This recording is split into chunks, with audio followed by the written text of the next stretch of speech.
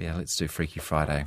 Don't want to squeeze that one. It's almost time for the news, but we always like to take this opportunity to give you the creeps before the weekend.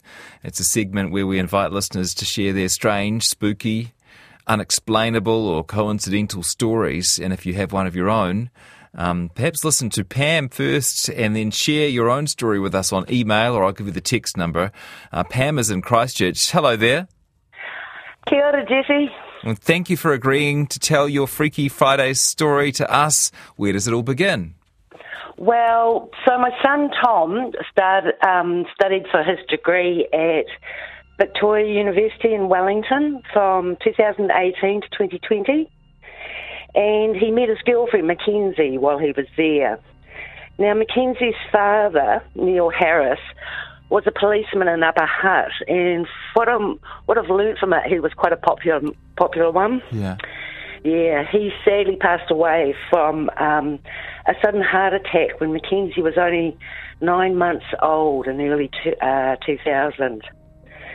Anyway, Tom and Mackenzie travelled up to Napier to see Mackenzie's grandparents, Neil's parents, a couple of years ago. And Tom was to meet them for the first time. Mackenzie's grandparents were showing them some memorabilia that they had saved about her dad.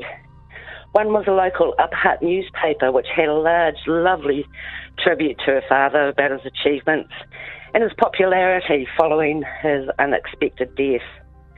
Then Tom and Mackenzie looked at the date of this newspaper. It was dated the 17th of May 2000, the day Tom was born. Oh my gosh. Tom and Mac are now engaged and are going to get married next year. Oh, really? In my back paddock. No! Oh, you must be so proud. Oh, I'm so thrilled. So thrilled. Do you reckon they were meant to be together? Absolutely. It was in the stars. Yeah. It was in the paper.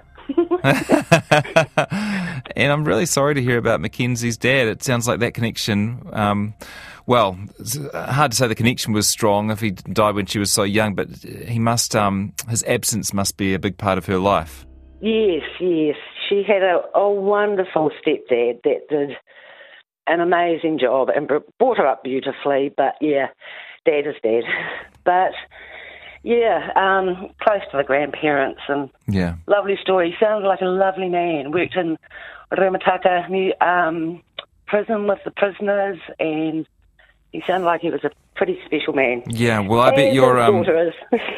I bet your wedding day, that wedding day, is going to be a day of great joy and occasional tears, and you must be so excited about it coming up. I am. It's going to be wonderful. Good stuff. And I get all my family here. Oh, wicked. How good. Nice to talk to you, Pam. Thanks so much for sharing your story.